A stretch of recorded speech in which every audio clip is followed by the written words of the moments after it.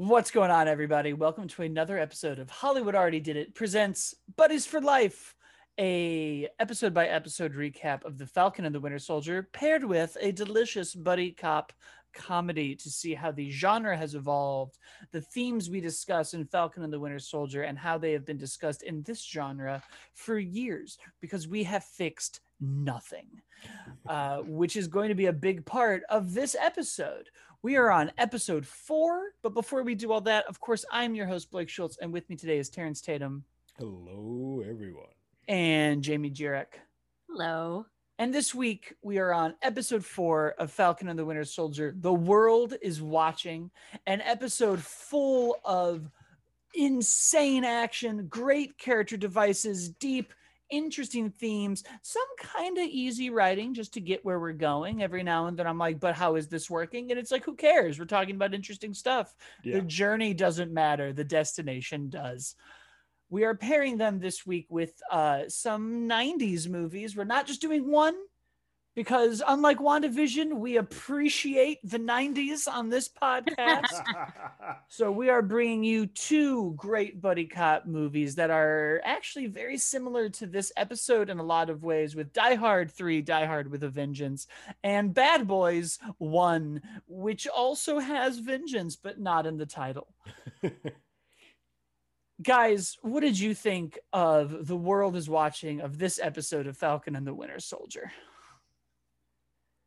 This series progressively gets better with each episode. Like, I think each episode has increasingly gone up a level for me, and this one was no. We got, like you said, 2 major action sequences that are quite separate from each other in the show. I mean, we got a 54-minute episode, but they're bookended with a lot of just ideology from everybody, and you get to kind of see where everybody sort of stands. Zemo talking his sweet game to everybody, like, hey, you guys are supremacists just like everybody else. Like, you're not much better. You give somebody the serum, it can go terribly wrong. And I love that we are giving these villains these thoughts and these speeches like, yeah, you are the bad guy, but you might not be 100% wrong. You might be on the right page. And then you see Sam kind of go and talk and have that same sort of conversation with the head of the Flag Smashers, and you're like, oh no, this is all in play. But while all of this great dialogue is happening, you're just getting some just insane action sequences. I've not seen Falcon ever used the wings that he's the way that they're used in this series have been phenomenal. I'm like, oh, you can't go back to just flying anymore, Sam, because I want to see you blocking bullets with the closing the wings. Like, this is phenomenal. It was just a fun episode from top to bottom, and then it got dark fast, and I was all about it. Yeah. I will say I did like last week's episode better just because it was sillier, and I just, I like the silliness, but this episode was so good. And one thing I love so much about this show is that, like, consequences exist, and especially when it comes to Zemo, like, we're not forgetting what he did. We can still enjoy him and love him, but we're not Jason Stathaming it. He's in the Fast and Furious. I knew where you're going. The Fast and the Furious films. Yes. And I just that final moment with Walker using the shield as a murder weapon was just so powerful and scary. Very frightening. And, wow. And like, we knew he was going to take that serum, and Lamar dying was crazy. I didn't see that coming. Like, it was just it was a real solid episode. Oh, and also the fight scene, especially I love seeing those Wakanda, the Dora Milaje killing it. That scene is phenomenal. If for 2 reasons. One, you get to see how 2 different white males react to just getting the living shit kicked out of them by the Dora Milaje. Bucky basically has a failsafe from Wakanda. They was like, we're going to take your arm off. You're done here. You're out the game, which was great. I was like, I love that. But to see the way that John Walker responded to basically just being broken by these women of color, and these women of color who are not super soldiers, he's like, I am nothing. It's down. I am nothing.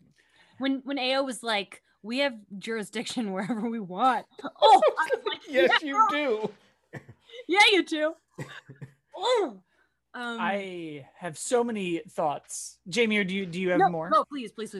I don't even know if I'm going to get to all of them in this synopsis, but my first one where we're talking about, I feel like what I'm realizing between this and WandaVision, and I'm curious if we're going to feel it in the next phase of movies as well, is the absence of not just these characters like Steve, but the leaders of these teams.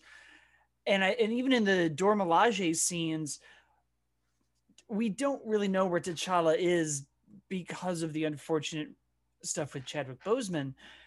But I felt like you could even feel his absence in that scene. Like everyone is just fighting. There is not really any more of these Civil War moments with T'Challa and Zemo where he has this whole thing about anger's not going to control me and I'm not going to respond this way and I'm going to be above it. And diplomacy is missing right now. There is nobody left who has any, even like Tony's style of diplomacy, which is like fingers up, they're my suits, is missing. Yeah. We didn't have it in WandaVision. Wanda's just doing stuff and then leaves, and we're dealing with grief and sadness. And in this show, we're dealing with ideology and symbols and systemic problems in our country and with our heroes. And in all of that, we're missing the people that stitch us, that unify us. We don't have the Avengers. And I like watching John Walker think that he can be that person just because of a suit he's wearing, and watching everyone be like, it doesn't matter. We don't care if you have a shield. We don't care if you're wearing the Iron Man suit. I don't care if you're even picking up Thor's hammer, which might be the only exception to that rule. Right. But even then, like, we see Hela lift it. So you're like, what do all these things really mean? It doesn't really matter. And I hope you're all fans of the first Avengers, because you're going to keep hearing me quote Stanley Tucci in this episode. We keep going back to the perfect soldier and the good man. And that scene with John Walker and Lamar, and they're sitting there talking about, well, what happens? And Lamar kind of revisits that quote. And, well, everybody becomes more. You're going to become more of John Walker. You've got 3 medals. You always made the right call. And they didn't give me those medals for making the right call. They gave it to me because I saw stuff and I had to keep my mouth shut. And it's like, oh, even he knows that everything he's been given isn't because of who he is. There's another system in place. Yeah. And feeling that moment of then him taking it and figuring out what drives him and it breaking him was crazy, because we've seen it now, like, make Bruce. We've seen it make Bucky. We've seen it make Steve. We've seen it reworked with the Iron Man 3 tech and Agents of S.H.I.E.L.D. and what it's done in all of these other places. And we've never really seen it in somebody who, I think John Walker wants to be a good person and he doesn't know how to do it because we're getting into like privilege. We're getting into this concept that Stanley Tucci even says, right? The start of his quote is, a good man who's known power all of his life can be corrupted by that power. A weak man who doesn't know it can appreciate it. And you're starting to see that John Walker doesn't have that appreciation, and he thinks, I have a shield and it means you respect me. He thinks, the second I put this shield on, this uniform on, I am Captain America. You need to respect me and respect everything that this stands for, instead of sort of earning his own stripes. We're not talking about the buddy cop movies yet, but this gets into the way cops are. This gets into the way the president is. This gets into so many things that we've been dealing with this year, I think, as a society, of this idea of respect and how you have to earn it. And I think of conversations when people are like, well, you never boo the president. And I was like, no, you can. The president can suck. It doesn't really matter anymore. We now see that the illusion, the great lies of just like, well, listen to the adult because the adult knows best. Your teacher knows best. Your doctor knows best. We're all now being like, I don't care. You don't know anything. So what? You put on the coat and you went out there. You made the wrong call. And the world is watching was the name of the episode. And it's like, I can't think of a more apt way, which also made me think of Black Panther, because you're getting into what a hero is and a good person is. And Black Panther has that beat where he's like, every moment from me is mercy. He says to Missing Arm Man, the villain, He was Gollum. Oh, Claw. Claw, thank you. The easiest name to remember. Claw, yeah. He says to Claw, he's got him pinned against that car. Oh, yeah. Every moment from me is mercy. And he pops out his claws, and everyone behind him, the Dora Milaje, is like, sir, you know. The world is watching us. Everyone is here. And he puts him back, and it's like, ooh. Yeah. That's the moment. And when you lose, Lamar is his moral compass, and he loses that. He loses that. Yeah. And Sam never needed one. But Zemo even says that in this episode. There's never been a second Steve Rogers. We've seen countlessly in the Marvel movies where Black people have helped white people by being like, you're white, tone it back.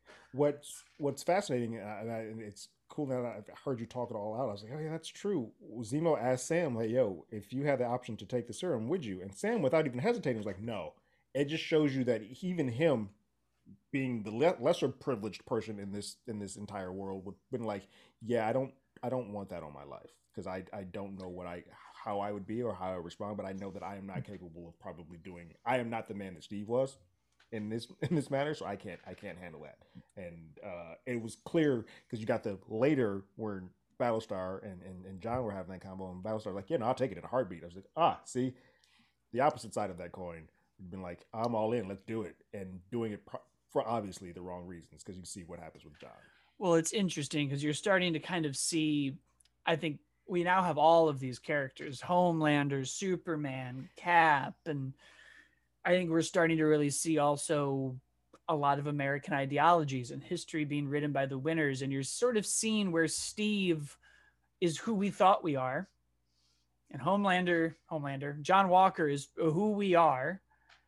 And that leaves Sam to be like who we can be. Mm-hmm. And you get into that Superman idea of like, you're not here to lead them. You're not here to die for them. You're not here to absolve them. You're here to show them what they can become. That's why you're here, Clark, is to inspire. Yeah. And it's like, that's something that Sam is capable of. We see it when he talks to not the power broker, but to all of these other people, and he brings out the other side, and then John Walker ruins it. We see it in these moments with Bucky and with Zemo. We keep seeing why Sam is a good person. And then we have the other powerful moment in this of his sister, America doesn't care about my world. Why do I care about its mascot? And so then you really realize like, and they talk about it too in this episode when they're at the grave of like, leaders now need to look like the people they're leading, and they need to be through what we've been through. Otherwise, we don't care. John Walker's never been through what any of us have been through. We need somebody who looks like Sam. It was also fascinating in that convo, even though John burst in and kind of ruined it. But when Sam was talking to Morgenthau, he was sort of playing this Jedi mind trick and getting her to say what she was doing and what was happening out loud. And she's like, wait, no, that sounds worse than it is. Well, that's pretty damn bad. Morgenthau, it's pretty fucking terrible. Yeah, it's an interesting thing. And I think part of the other thing this show is getting into is, I don't want to say forgiveness, but consequences. We are kind of seeing like Bucky has to atone. And we're seeing that we agree with Zemo and we agree with her, but they've also done terrible things. Mm-hmm. And how far can we forgive characters? You think about people like Darth Vader and Kylo Ren. It's like, that's very nice that you saved Luke and turned around. You did murder children. So, right. Like, what is what, really? Like, Bucky my favorite Bucky scene is still in Civil War when Steve's like, you didn't do any of it. Hydra controlled you. And Bucky's response is just, well, I did it. Like, I still strangled Tony's dad and smashed his face against that wall and then choked out his mom. That wasn't someone else. Like, yeah. So we're getting into some like murky territory. And it's why I don't think Steve Rogers can exist in this world. I feel like Steve Rogers has the benefit of being the man out of time. And coming from the 40s and the Great War and rah, rah, rah, it's us against the Nazis and the Nazis are bad. And when he comes back, he gets to embody that old, I mean, he even says it in the first Avengers, that the old Stars and Stripes, it's a little old fashioned. And Coulson's like, we're going to need it. We need that. We're going to need a little old fashioned. Yeah. And the more I watch this show and the more we get into who the Shield has hurt and Isaiah and Sharon, the more I just go, Steve can't exist here. He He's a little can't. too.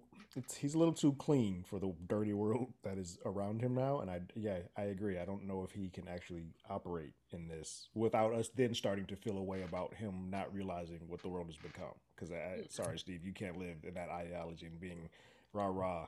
Not now. You can only be like ignorant for so long. Right. Yeah. And like even in Civil War, his him going against the government and him doing all that, like that was a big deal and a big change. But I agree. I don't think we can only go so far. I think his time is done, and I really can't wait to see where they're leading Sam, because every single Sam moment in this show is so obviously a stepping stone to making him a leader, because he's clearly built for it. He's got the temperament, he's got the ideas, and he can fight. Yeah. They've gone from making me think that Falcon's useless to like, oh no, Falcon's about this life. Look, as soon as he stabbed that big monster in Endgame with the points of his wings, I was like, oh, this guy, he does some stuff. That's right. Yeah, it's interesting kind of seeing the world without everybody. I am curious how now we'll deal with the other symbols in the MCU, the Iron Man suit, Thor's hammer, because they all kind of stand for this idea of worthiness and what that means. And I'm like, well, we have like the literal hammer that's like, unless you're a good person, you can't pick it up. But we're doing much more interesting things with the shield. So I'm like, how are we going to differentiate some of these ideologies? I wonder if we play with a little bit, since we do know that the hammer is going to be picked up by Natalie Portman now. I wonder if they play into that at all, saying, "Hey, like the worthiness, it changed a little bit because now this is a female." And I don't know if they go with the cancer situation like they did in the comics, but if they do, that's a whole other thing that they can kind of lead down that road with. I also love that the world seems to be. I mean, we've talked about this here before, but it seems like the MCU is getting a lot of representation from colors and sexuality and all that stuff. So they're opening this up where once was a blank slate of what everybody sort of looked like. You now have more of a tapestry to play with. Like, all right, we can talk about some other things and kind of get a little bit into the muddy stuff because we couldn't speak about that when everybody was a white bread. And you look at the difference of what these symbols are. Like you look at the Iron Man suit and you go back to Civil War when Tony goes, my dad didn't make that shield. Technically, the Wakandans made that shield. And technically, you've stolen more things from people. And T'Challa should really have it. I thought they were going to take it back in this episode. When she picks it up, I was like, oh, that's where it belongs. Right. Like, this is ours. I'm ending all of this. Oh, man. They haven't gotten it yet, because we've seen a lot of footage of Sam and Bucky with the shield, but there's only 2 episodes. There's only 2 episodes left. Yeah, right. I've been thinking that too, because I just watched a new trailer and I was like, wait, there's this whole practice session where the 2 of them are throwing the shield around. Is this happening? This has to happen. It can't happen in the next episode because they still have to go get it. So the last episode is when we do this, which is a lot to crash in I was like, 2 hours left. You go back to Civil War, where Tony very much reveals that he doesn't think he's Iron Man without the suit. Mm-hmm. And Steve goes, I'm still Steve without the shield. We go back to Iron Man 2, where the symbol of Iron Man is really more like, I can do things and other people can't use my technology. And what that really means is I think I'm protecting people by doing this. But to the supremacist point of Zemo, Tony's endgame in Ultron was to build a suit of armor around the world. So you're like, well, then what does that look like now? When we march out, it used to be the knight and the soldier is kind of what the comics played it up as. Yeah. And it's like, well, what does that mean in the context of this world? Are we going to see Rhodey and Peppers soon have to defend what the Iron Man suit means? Are we going to have to see Thor grapple with what the hammer means the same way? Yeah. And how is that different from the shield? And the answer is, the shield is American propaganda. It's more of an American, it represents the U.S. as a whole. And unfortunately, we know how the U.S., even like the U.S. flag, sometimes there are a lot of people who don't feel that they are represented under the umbrella of whatever that flag is, or in this case, whatever the shield is. So it means a little bit more than the iron suit or the hammer. It just has more weight to it. Well, I think the hammer is very much like God, right? Yeah. That's a very literal, like, you are in charge of stuff and you have something in you that means you can do this and wield this literal I am power. curious because I know we do know that Ironheart is on the board. I am curious now since Iron Man is not here how that takes Well, I place. have to assume we do Armor Wars first, and then Rhodey will get his time to grapple with Yeah, what the Iron Man legacy means, and then for Riri sure. will carry it on. Yeah. But that brings us, well, no, it doesn't. The last important thing to talk about that we have to talk about is now the world has seen a symbol of America dripping in blood Blood. after he stabbed somebody who was screaming it wasn't me. We now just have that. So it's, you can't, you now like Sam and Bucky now have to not only like decide if they want this legacy, they have to rebuild it. Yeah, I was like, the brand is tarnished. Like, I would imagine that the government is going to they have to shut down this entire Captain America like program or whatever they're doing. It's like, oh crap, we can't. All this money we just spent on all these ads are useless now. Just put it back in the museum and let Falcon be a symbol as Falcon. Yeah, Retire Captain America. I think that's I have a lot of different theories where I'm like, it might just be Sam. A part of me is wondering if Sam and Bucky are both going to be Captain America at the end of this. And they're just going to be like, one person doesn't get to represent the country anymore. That's not how we're doing it. yeah. And it's going to be this like nuanced, complicated thing. Or if they are just going to be like, I'm Falcon and you're Winter Soldier. And that's why that's the name of the show. Right, and we're done with this.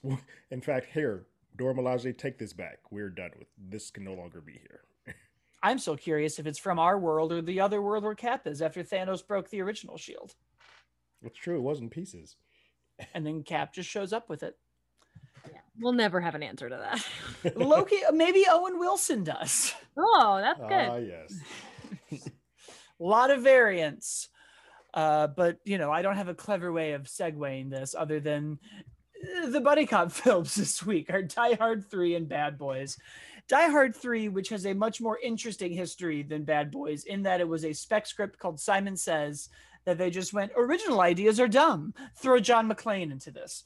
Rework some of the story, get him in there. We've taken him out of the single location. We've thrust him into a new situation, panned by critics, but beloved by diehard fans. One of the only sequels in existence to, if you go, it might be better than the original. Most people are like, it might be. You might be right. I also recently learned fun other trivia. They originally wanted Lawrence Fishburne, who Lawrence Fishburne turned down the role in Pulp Fiction that Sam Jackson took because his agents or whomever at the time were like, you're a star. This is too gritty and violent for your brand. Yeah.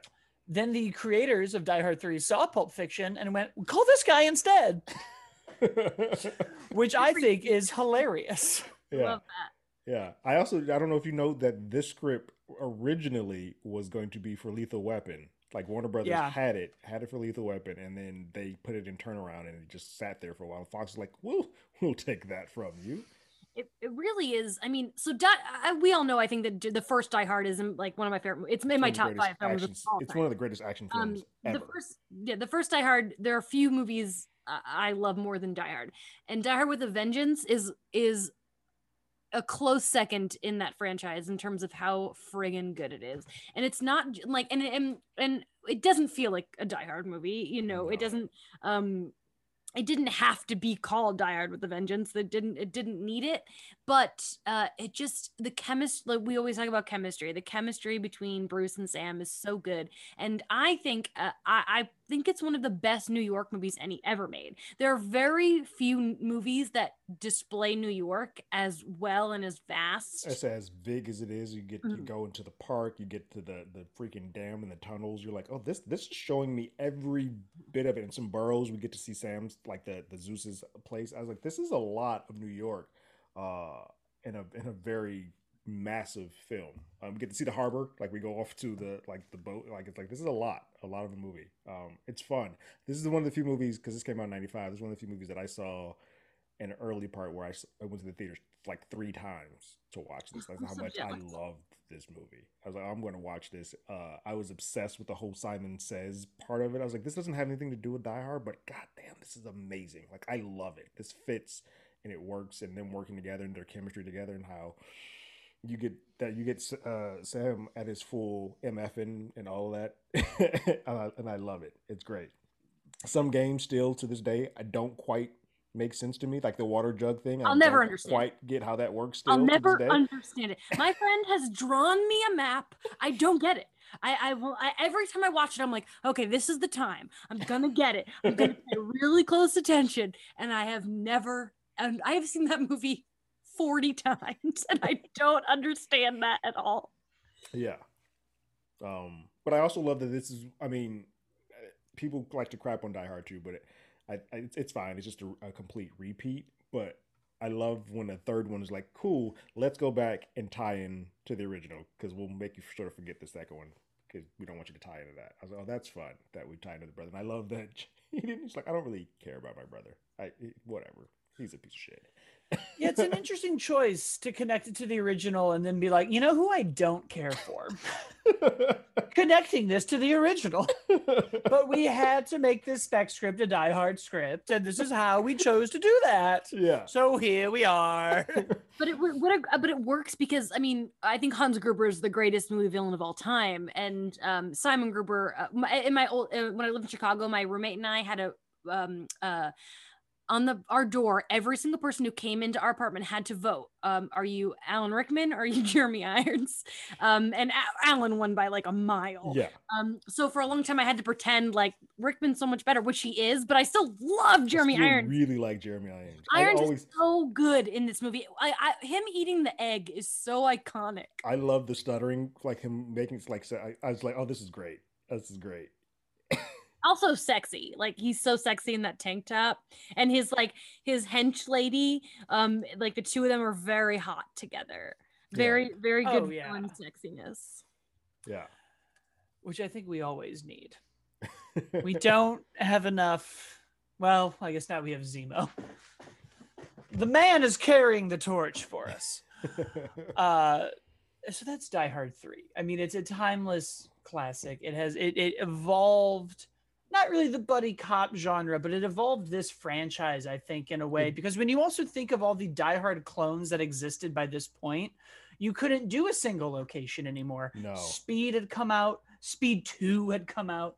You couldn't just throw McClane into a bomb or a boat. Yeah, I think Passenger 57 had come. Like it was a lot of these films were like, we're going to put you on a item or a piece of transportation and get it done. It's like, oh, we've already done this. Put you on a bus. Speed is it like it's hard. It becomes Die Hard in a blank became a genre, right? And up until Skyscraper, where they were like, it's Die Hard in a Die Hard. Skyscraper was not bad, but it was fine. But it was funny to be like, it literally came out, I think, on the 30th anniversary of Die Hard. Like they knew it. They weren't even trying to. They're like, look, we're in it. Fuck it. It's Die Hard. That's what we're doing. Die Hard, but The Rock is missing a leg. Like that was the twist. That's the big and an indestructible leg, Jamie. It blocks like cement doors from closing. Oh, what an insane movie.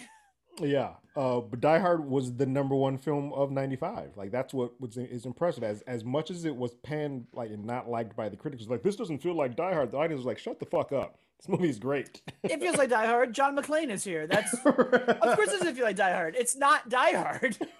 It's a movie called Simon Says, and Fox was like, "But what if Die Hard?" And they just figured him into it. Yeah. Then you have Bad Boys. I just love this movie. Every time that music comes on in the beginning, that Miami vibe. I was like, oh, it's a turn up, right? I was like, oh, this is great. Shake your tail feathers in the second one. It's all great. And I think the main difference here is that we have broken the mold of the buddy cop movie being Blake and Terrence have to star in it. Right. It can now be two black people. Like there are two Terrences. This is great. As many have said about this podcast, who even needs Blake? I wish it was just two Terrences. I've been saying it for years. This is another movie. Michael Bay has shown up before he's full on Michael Bay. He's showing restraint. We're getting into ideas of class. Who's allowed to be what? What does it mean to be a cop when you come from money? Mm-hmm. How do you become a good cop? This might be the first buddy cop movie we've done also that is genuinely hilarious. Just I was thinking funny, about that too. just downright funny. Yeah, It definitely changed the game in terms of and Martin and Will have such good chemistry, but their chemistry comes from comedy. I mean, both of them sitcom stars. They know how to be funny, but they also they have range. They can do both. They can be funny. They can do action, and it's so entertaining to watch. yeah. I mean, this movie just opens with the two of them just talking shit to each other, and it's just fascinating. And then all of a sudden, you're like, oh wait, we're in the middle of they're about to be pulled over and robbed, and then they're not. Like, what just happened in the first 10 minutes of this movie? Man, I miss when Will Smith was the man. Like, I really just miss what we talk about this all the time. We don't really have movie stars this way Yeah. anymore. And when he gets out of that car and it just that whole, let me tell you how bad your day is about to be. I'm like, I miss this. The cool, like easily the coolest motherfucker on the planet. You're like, oh man, Will is a bad boy. There's a shot in here, and he's just walking through the precinct, but he has like the gun holster on him, just a black like tight shirt. I was like, damn it, Will, you were a legend. Like, you are a damn star. It bums me out so much that he just constantly ends in or makes bad movies, and it's like, and you can tell like they must have been like decent scripts or something. Like, it just is such a shame, and this keeps happening to him. And but what is so funny is that like the only good movie he's made in like 10 years is Bad Boys for Life. I can't think of another movie that he's made that's even close to as good as Bad Boys for Life recently. He's taken, it was weird because he's been an actor who's taken some time off because Jada wanted to start doing things, so they kind of split. Like, she started doing some nurse shows, but you're right, for a while there, I mean, it's been a minute since he's had some stuff, and he's well known. He's passed down The Matrix, which would have been a completely different series. That was almost an all black action movie. That was Yeah. almost Jada and as Trinity and Will as Neo. Lawrence, yeah. I would have loved it. Yeah, it would have been great. But even he, like, one of my favorite interviews he's done is they're like, do you regret it? He's like, man, I would have Will Smithed it. It would have been different. You look at what Keanu's doing. He's got this subtle, small thing. There would have been like a Matrix dance song or theme song that we would have to be like, yeah, let's not do this. Like, First of all, that would be fine. I would enjoy that. We don't have enough songs that were just the plot of the movie wrapped anymore. Yeah. We need it. We were doing this, the 89 Turtles has it. I'm not talking about Ice, whatever the fuck. I mean, the end of the 89 Turtles movie has a great song. This ended with Wild Wild West, and I don't know why we stopped.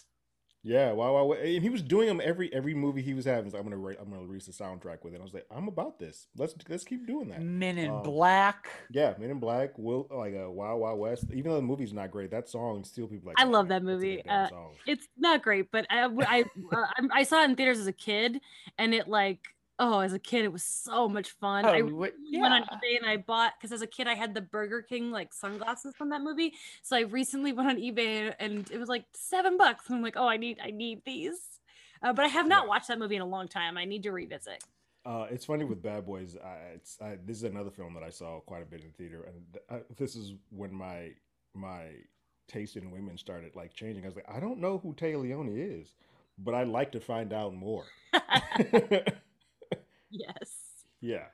I was like, who's that? And I'm learning. But I also love that we talk about the comedy. This movie takes a specific comedy trope and puts it into an action film. It's like, cool, you guys need to swap places. And I was like, wait, that's happening in the middle of an action comedy? What is happening right now? I watched it with friends who'd never seen it. And both of them were like, what? This is a mistaken identity movie? You totally do not see it coming, especially that it's you don't go into with Will and Martin and just expect that they're just gonna be each other. Well, it's funny because they have to establish these characters so quickly so that the comedy of them playing each other works. Because otherwise, that plot should be the 5th Bad Boys movie. But they do such a good job of being here's who these two people are. And really, it's just, this one is rich and a playboy, and this one is middle class with a family. Yeah. Hilarity will ensue. And so it does. But that almost brings us into the why.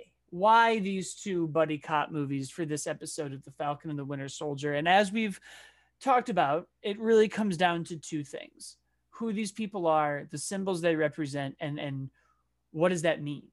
And we will always go back to Stanley Tucci having those peach schnapps with Cap. It's about being a good man, not a perfect soldier. And we get first to Bad Boys, and we look at this, and this is who these people are. And instead of it just being what does it mean to the country, it's what do they mean to each other? This theme of partnership and friendship, and now they have to be each other, which means they have to showcase the worst of each other and the best of each other, and then piss each other off a little bit. No one wants to see somebody be who they are because they're going to realize that they're not great. Yeah, when you are not, you are no longer the eyes. They're seeing things, and you're getting it mirrored back to you. You're gonna be like, oh, that's what I do. It's a little gross. I should probably pull that back a little bit. But these are also these ideas of class and worthiness, and you know, Bad Boys flips it a bit at first. It's like, well, you're a rich guy. You don't care about being a cop. You just want to go where the action is, get laid, and be Will Smith. Right. Be him. Where Falcon the Winter Soldier takes class and puts it more in the context of systemic problems and even being a hero. I think we all had this idea that if you were an Avenger, you could live and retire and just do that, which we should have all known as people who have to watch homeless veterans all the time. Know that that's wrong. That's incorrect. That was going to be wrong from the jump. So it's interesting to see kind of Bad Boys take that idea and go, well, what does that mean in the context of being a cop? What does it mean to be a cop in Miami who is also Black? Mm-hmm. This is a similar thing that Falcon and the Winter Soldier deals with, of like, well, now I have to be this person, but like Steve and Bucky and Zemo and Sharon and everybody else gets the privilege of not being Black and not feeling that the country doesn't represent their world. And I think you see that a little bit in Bad Boys as Michael Bay's career moves forward. I think any deep themes we find in Bad Boys was a mistake. Yeah, I don't think it was on purpose. I think it might. A lot of it is a product of casting two African American leads. Michael Bay is probably one of the few people. And this Bad Boys always gets into that weird bubble, and I love having the conversations about this. But typically, anytime you have two leads that are African American, it's considered to be a Black film. By the way that the studios break it down, we're like, this is now a Black film. This, however, Bad Boys is the one series that doesn't quite fit into that realm, because they're like, yeah, it is Will and Martin, but it doesn't really fit the normal quote unquote tropes that a Black film like The Wood or Best Man like doesn't fit into those type of things. So like, yeah, it is two Black leads, but maybe not. And I do think a lot of the stuff that happens in this happens because the cast, that the two leads are African Americans. If it had been anybody else, or even one and one, like one Black person, one white person, this would have felt a lot different than what we wound up with. Yeah, I think that's very true. I think that comes from that. I think there would have been more, frankly, stuff we had seen in this genre already if we had done that. We've done, it would have felt way more like Lethal Weapon. The movie would have suddenly been like, oh, I'm doing Lethal Weapon in Miami. All right. Right. Fun. But even, you know, then you get to Die Hard, which is even a more almost meta way of going, what does it mean to be something? And that movie really goes, well, what does it mean to be a Die Hard movie? Thematically, it goes, what does it mean to be John McClane and have your family and this bad headache and this hangover? And it's more individualistic, which I think is the privilege of having white writers and directors, is they get to do themes that are just like, but me, my world is fine. One thing we have to talk about is that Aldous Hodge is the little boy, is the younger of his nephews, and how now he's going to be Hawkman. And I love like just looking back and what a precious little baby he was. Such a tiny young human in that shop. Yeah, it's a crazy, that film is nuts in the fact that, I mean, we think about it, Die Hard for those first two films also was just a straight white guy being the lead, and then we immediately take a franchise that's already well established and like, cool, here's a Black dude who's going to go with it, take it, and if you don't like it, kick rocks. Yeah, and it's more so like, because obviously the first one, you know, there are important Black characters, like especially Reginald Al, VelJohn, yeah. but it's different because they no one is as important Correct. as John McClane, and in this movie Zeus is just as important. Yeah. And it's, you know, we don't see John's family. It's Zeus's family that they're saving, or they're trying to, the kids. And I think that's a really cool. Yeah, I forgot. It would spend the whole time at that school, which is pretty much. I mean, it's a mixed group of kids that are at that high school that has got the bomb threat to it. So yeah, it's just a lot of character and a lot of culture that we just weren't getting in those first couple of diehards, mainly because they were single locations. They were either at an airport or they're at this. Die Hard with the Vengeance, like, we're taking all of New York, which is very different than what they had done previously. But I also think it just ties back into the Winter Soldier. Like, we talk about how a lot of these times it's races that are different, like a black and white person. That's sort of what we always stick to, and that's kind of more so than Die Hard, because it's more of a class system, which plays a part too. But I think that's why Falcon and Winter Soldier is sticking true to some of the Die Hard stuff, is because we are still dealing with black and white, and that's sometimes where you get to the meatiest of the stuff, because at the heart of America, that's some of the biggest differences that people have. It's interesting in Vengeance how McClane kind of accuses Zeus, you know, being prejudiced a lot, and like hating white people, and it's an interesting dynamic. Whereas, you know, we look back at 48 Hours, and it's like Nick Nolte is doing so many horrible things. Super racist. And I love that Zeus is just like, these are the facts. And yeah, it also leads me to believe, just the way that all comes off, is that it's clear that McClane, outside of Reginald VelJohn, has not been around many people of color, because it was clearly that there was a lot of eye-opening that he got throughout the process of that film. Yeah, I think that's an interesting thing that doesn't really get talked about with Die Hard 3, is the John McClane realizing that his world is bigger than he thought it was, and coming to terms with some bias that he might have had, because it's a very basic white person thing, I think, to be like, well, the person who is racist is the person who is saying the things about the white people. That is the racism. If I was saying that about other people, I would be racist. And it's like, yes.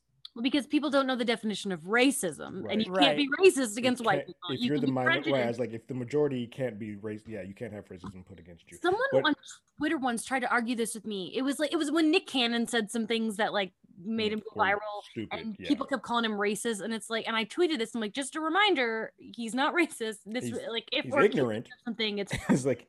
Right. And somebody responded to my tweet like, no, he's being racist. And it's like, you're literally just arguing definitions of words. Yeah. You just sound stupid. All you're doing is pretending that a word means something it doesn't. Yeah. Like, it's like, prejudice is still not a nice thing to be. It's still not a good thing. Yeah. It's still not nice, but it's like a different definition of a word. Yeah. Yeah. I think a lot of people have just smushed those two words together, but it's interesting seeing that in Die Hard 3 and connecting it to Falcon and the Winter Soldier, because I feel like there's a lot of that also, like, quietly happening, of Sam kind of being like, Bucky. Yeah, so there's a couple of moments where Bucky is sort of getting that slap in the face, like, oh, I forgot you are a black dude.